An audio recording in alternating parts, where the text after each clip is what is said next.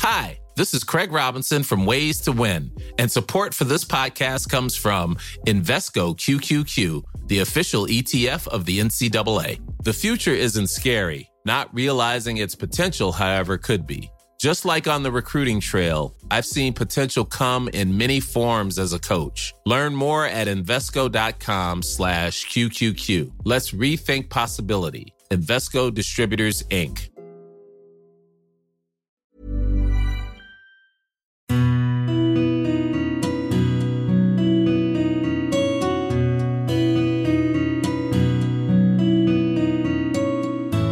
June 3rd, 2017. It was a Saturday. I woke up at 7 in the morning, and if I'm waking up at 7 in the morning on a Saturday, you already know something is wrong. But I woke up to use the bathroom, and my arm felt a little weird. I figured I had just sort of slept on it funny. So I got up, made it to the bathroom, and my arm started to get worse. And then my balance started to go as my left leg began to go offline. During that first month, it was basically left side hemiparesis. So I lost the use of my left arm, hand, and leg. Left side of my face was drooping from the loss of muscle control. While eating, I would start biting my cheek a lot more and having to remember to sort of clear food debris out from around my teeth. I also had reduced sensation. Today, it seems, if anything, I may have a slightly flatter affect today than I used to, respond less strongly with emotion than I may be used to. But yeah, that turned out to not have a lasting impact after I got out of the hospital. If you focus on the obstacles, if you focus on the things that are in your way, you're gonna hit those things. You're gonna teach your brain to hit those things. Instead, focus on the path around those obstacles. Focus on the path to your goal, to what it is you want to accomplish, because that's what it's gonna take to get there.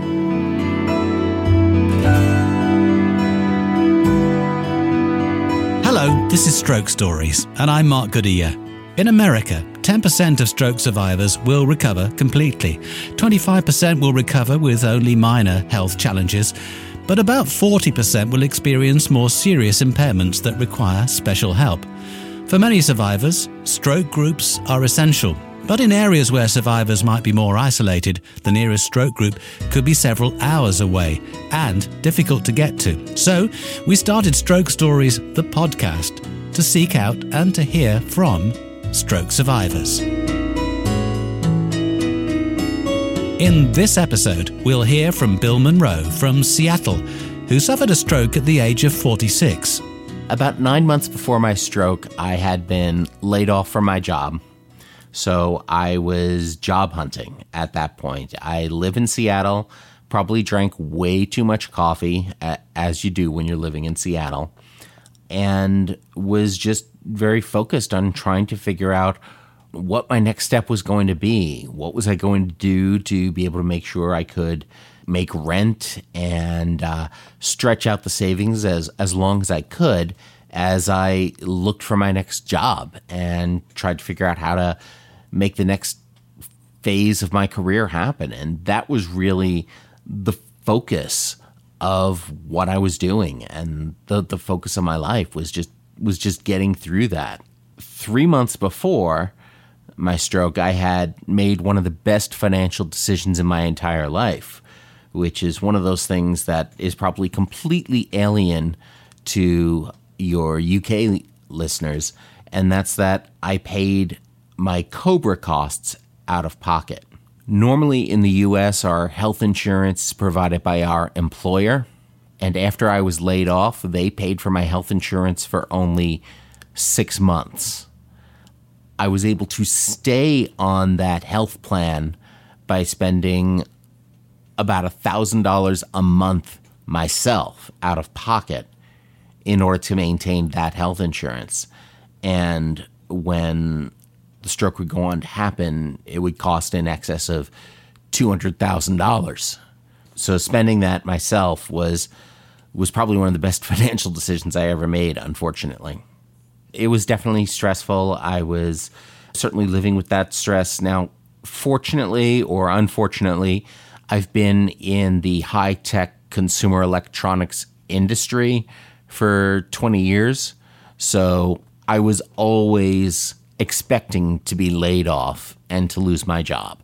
And that was the first time it had happened. But fortunately, I had planned for it and built up some savings and to just try and manage that if it happened. But once it does happen, it's very different in knowing you're okay this month, but am I going to be okay next month? And are things going to be different 6 months or 12 months from now? So there's that low-level stress that's always running in the back of my mind. June 3rd, 2017, it was a Saturday. I woke up at 7 in the morning, and if I'm waking up at 7 in the morning on a Saturday, you already know something is wrong. But I woke up to use the bathroom, and my arm felt a little weird. I figured I had just sort of slept on it funny. So I got up, made it to the bathroom, and my arm started to get worse. And then my balance started to go as my left leg began to go offline. Made it back to the bedroom as it was getting harder and harder to walk. I woke up my girlfriend and I told her I think I need an ambulance. She recognized that I had the facial droop, I had the arm, I had the leg. We sort of both realized that this might be a stroke, which made no sense at that time at age 46. The ambulance showed up a few minutes later, and they whisked me straight to the hospital in my neighborhood that was a comprehensive stroke center, and I lived in that building for the next month. As soon as we rolled into the ambulance bay, they took me out, paused briefly to put the ID bracelet on my wrist, stick in an IV, and then it was straight into the CT scan. And then the rest of that morning would be followed by an MRI, by an ultrasound of my heart, and by all sorts of other tests and assessments.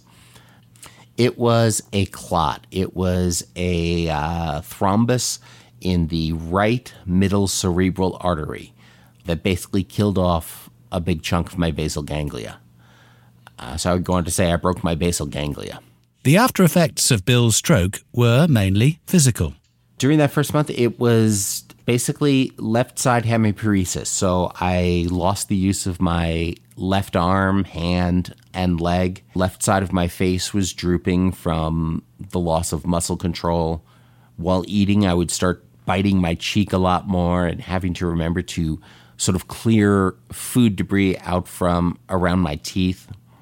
I also had reduced sensation. So the way I described it was that if somebody touched my right hand with a pen, it would feel like they had touched like a left marker on my left hand. And as a result of that stuff happening, I ended up with some shoulder subluxation and really had to learn how to walk again and how to take care of myself, how to shower, and to try and, get used to this new life of living with this, and had to get used to the emotional ability that would go along with that, where for no apparent reason or just exerting the slightest bit of effort, I would just start crying. And it was really interesting because that crying was completely devoid of any emotion. So it wasn't that I felt sad or depressed, but I was just having this physical reaction to the slightest stress. I didn't feel that much fear, or I didn't sort of feel down in the same way. It was just a much more flat affect that it seemed I was living with. And maybe that's because, my stroke was in my right brain. So my left, more logic-oriented brain was sort of even in a stronger place in the driver's seat. Or I just wasn't aware of my feelings. I know the whole thing was a lot harder on my girlfriend, it seemed. She was dealing with all of this stress and trying to figure out what this means and worried about me. And I mean, I really had the easy job there, lie in bed in the hospital and go to my therapy appointments and do my work. And so I guess it was just very much a live in the moment type of thing. I was in no rush to get out of the hospital. If I was going to keep making some progress and getting better, I was okay with staying there until it made sense to go. The emotional ability seemed to go away after a few weeks. Now, that may be because at the time of my stroke, this was shortly after the FLAME study had come out, which was a study that showed that fluoxetine or Prozac could be given to a stroke survivor to improve motor recovery. And it's an SSRI inhibitor, it's an antidepressant. So they put me on a different one, on Lexapro, to sort of aid in motor recovery. And I'm guessing that had the side effect of helping with the emotional lability. Today, it seems, if anything, I may have a slightly flatter affect today than I used to, respond less strongly with emotion than I may be used to. But yeah, that turned out to not have a lasting impact after I got out of the hospital. Despite his stroke, he's been busier than ever. Since the stroke, I did a number of freelance projects and pursued more of that with some of the major tech companies. I had another company that flew me to India to film training videos for a week. And just within the past month and a half, I've gone back to a full-time job as a trainer at Microsoft. I'm now working with journalists to help them use Microsoft Office products more effectively. I have had so many other projects going on already. Within, 6 to 9 months after the stroke, I was busier than I had ever been doing things. So I was worried about, am I going to have the time to do this stuff? Am I going to be just overwhelmed? Is the neurofatigue I sometimes live with going to just make all this impossible? But what I found was that going to work full time seemed to free up more time in my schedule. And I think that's because throughout the whole thing, just not knowing if you're going to be able to pay the rent or buy food puts just such a huge mental burden on my energy level, so that even if I am working the 40 hours a week, it's freeing up so much more brain cycles to be able to still accomplish other things and to make other things work. And the company has been, fantastic about accommodating my various appointments and whatnot as well. So they've been really supportive on that. But just sort of knowing that those basics of food, shelter, and clothing, I've got that covered, has just made everything else just so much easier. It's really sort of reduced the mental tax that I've been living with. Bill's recovery is also down to the fast response of his girlfriend, Kathy. In the moment, she stepped right up with what she needed to do, getting the ambulance there, getting all that stuff taken care of, getting the stuff I needed to do. But she spent most nights in the hospital with me. They wheeled in a bed so she could sleep there too. But that's the thing about stroke, is it's not just my life that's turned upside down. It's our caregivers' lives that are turned upside down. I just had to focus on not dying and focus on my recovery. She has to be worried about me, and she was worried about me and what's going to happen. At the same time, I was always responsible for the logistics of our life together. So handling the bills, handling paperwork, handling all of that. And suddenly she's now thrust into that world and has to start dealing with that at one of the most stressful times in her life, because she's got to be worried about me and figuring out, what does this mean for us? She was in more of a position to worry about the future and think about the future in a way that I simply wasn't at that point. And she had to watch me go through this. And that was a huge stressor for her. And, whenever I get the slightest headache now, you can just see it all come rushing back to her.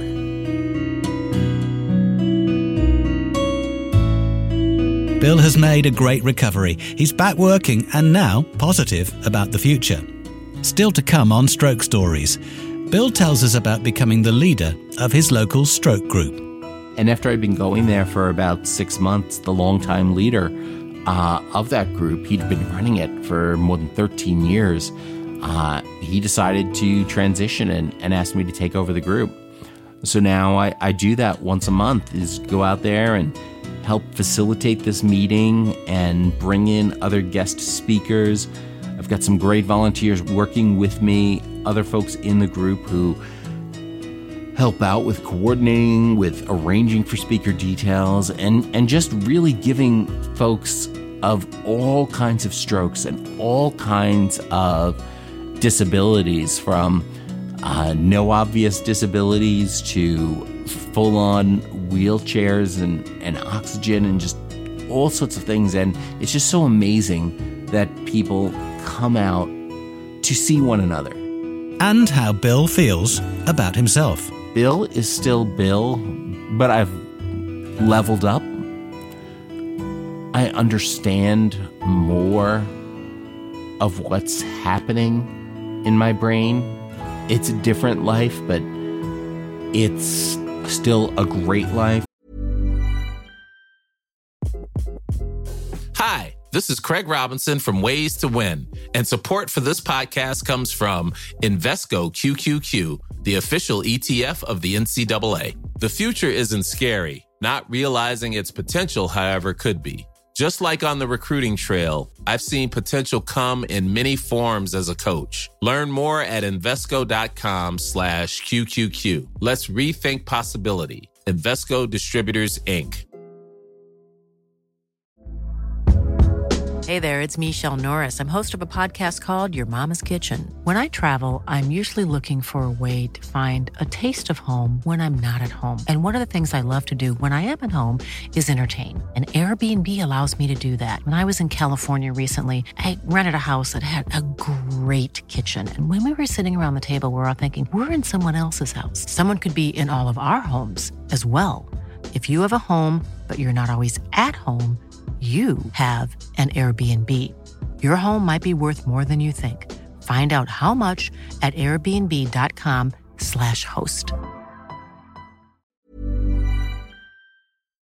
Let's hear, though, how the stroke continues to have an impact on Bill's life.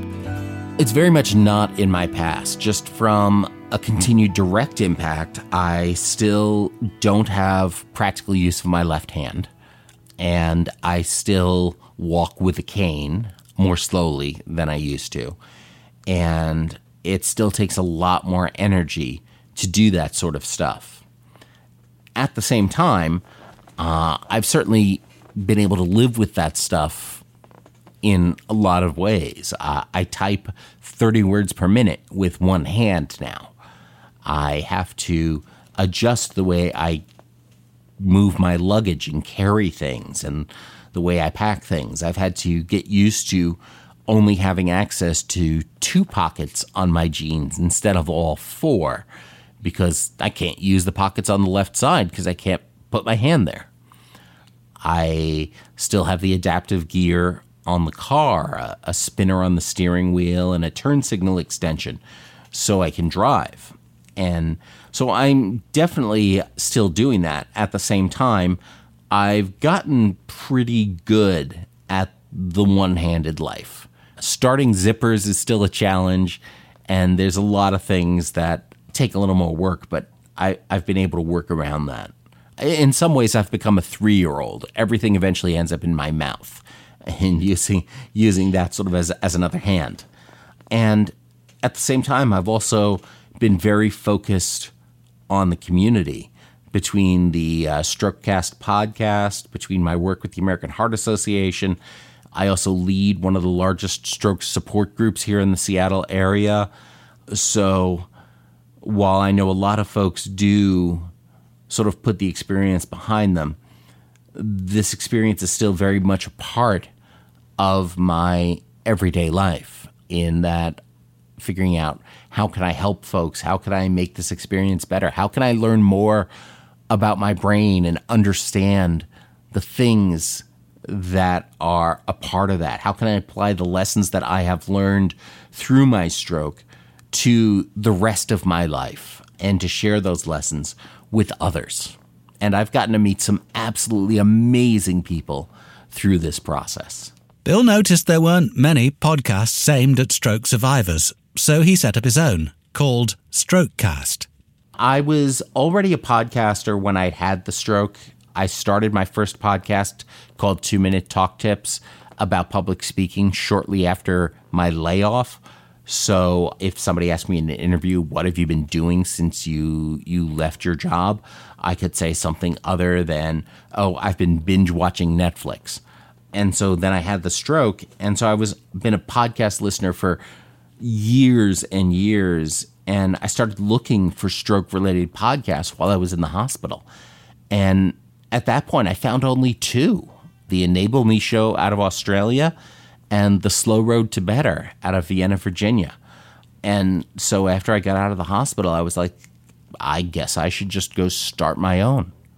So on the Strokecast, it's, I describe it as a Generation X stroke survivor, explores rehab, recovery, the frontiers of neuroscience, and one-handed banana peeling, to try and offer practical information, hacks for getting through life, information about development in recovery and rehab, avoiding some of the snake oil and ripoff stuff that's out there, and really to just try and share more stories and help break down some of those barriers between the survivor community, the PT community, the neurologist community, where all these people do amazing work and they mean well, but they're so focused on their stuff they don't see across the specialties nearly as much. And if I can help break those barriers down and help survivors ask more of the right questions, and help some therapists and doctors and nurses see some different aspects that they might not otherwise do, then that's exactly what I want to do. I've been participating in a lot of the local stroke support groups pretty much from the beginning, to again just learn more, because you don't see any stroke really in the media unless somebody famous is dying. And so many survivors struggle with isolation and depression that it's just so important to get out there.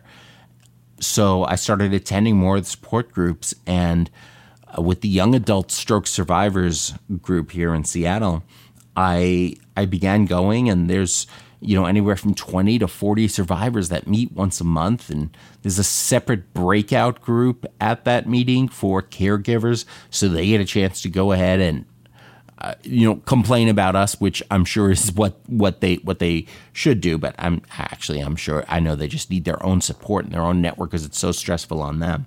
And after I'd been going there for about 6 months, the longtime leader of that group, he'd been running it for more than 13 years, he decided to transition and asked me to take over the group.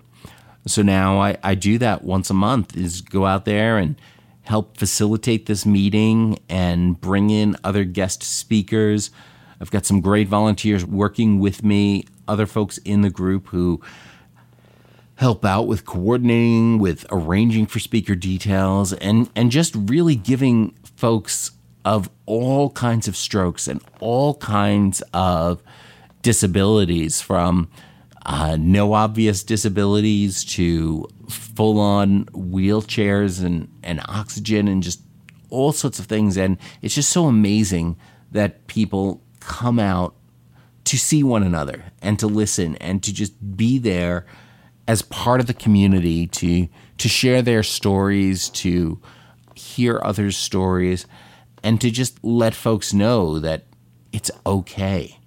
One of the most powerful things is that when we have somebody new come to the meeting, that moment when you get to say to them, or they realize on their own that they're in a room of people who get it. You know, we just get it. We've been there. And they don't have to be embarrassed about word-finding challenges if they're living with aphasia, or about walking more slowly, or whatever it is, having some, forgetting the name of the person they've just been introduced to because of the short-term memory challenges. Whatever it is, whatever those deficits are, they're in a room of people who get it and who are there to listen and to share that experience. Bill is still Bill, but I've leveled up. I understand more of what's happening in my brain. It's a different life, but it's still a great life. It's the experience has unlocked some other things and ways that I can focus myself in some ways that I hadn't before. And I describe myself as lucky with how things turned out, because it could have gotten so much worse. I mean, I was never an athlete to begin with. And so now what I can say is that if somebody wanted to hire me to be on their company softball team, I probably wouldn't be that much worse on the team after the stroke than before, just because I never really had those skills. Had I lost my ability to speak, had I acquired some of the cognitive challenges, things would have been a lot harder for me. And that's one of the things that I find really interesting, is that as I talk with survivors, so many of the survivors I talk to say they feel lucky because it could have gone so much worse, or everything went just the way that it did.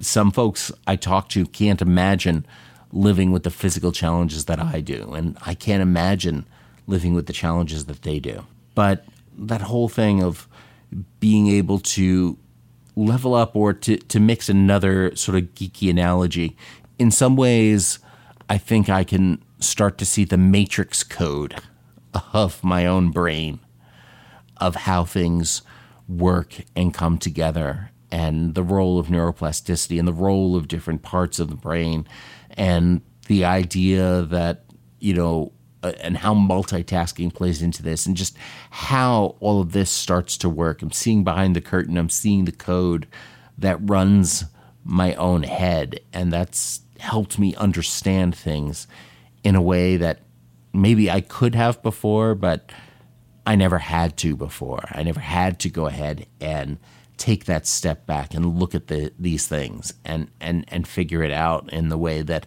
I've had to go piece this stuff together and learn how to walk and learn how to use the arm and understand the symphony or orchestra of the muscles that are involved. And finally, advice from Bill on how to cope with disability after a stroke. To a loved one or a carer or anyone who's just encountering somebody with disabilities that are out there, offer to help when you can, and when the survivor declines the help, generally believe them. And that applies to people with all sorts of disabilities, people that you don't know, people that you're close to. You can offer to help, but if they say no thank you, believe them. They either have a system for getting it done, or they're struggling to get it done, and that struggle is part of the therapy. For survivors, what I say, about 30 years ago, 25 years ago, I took a class one weekend in how to ride a motorcycle. Never ridden a motorcycle since then. But one of the things they taught us was that if you see an obstacle in the street, like a pothole or a piece of debris or a pedestrian that darts out in traffic, don't look at it. Don't look at them, because your brain will drag you to whatever you are looking at. Instead, focus on the path around that obstacle. Look at where you want to go and go there. And that's the way it is with recovery. If you focus on the obstacles, if you focus on the things that are in your way, you're gonna hit those things. You're gonna teach your brain to hit those things. Instead, focus on the path around those obstacles. Focus on the path to your goal, to what it is you want to accomplish, because that's what it's gonna take to get there. Bill hasn't stopped since his stroke. He's now running a local community group, working full-time, and producing a podcast. Coming up in the next episode of Stroke Stories. Less than a year later, I had a sixth stroke.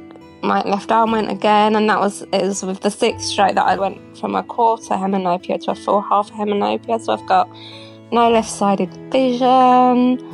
Then I had surgery to stop the strokes. Please remember to subscribe to our podcast on iTunes or whichever podcast platform you use so that each episode will be automatically downloaded. And we'd be grateful if you'd rate and comment on each episode, because that'll help us spread the word. If you'd like to learn more about stroke, please search online for the Stroke Association. The Stroke Stories podcast was produced by Aidan Judd. I'm Mark Goodyear. Thank you for listening.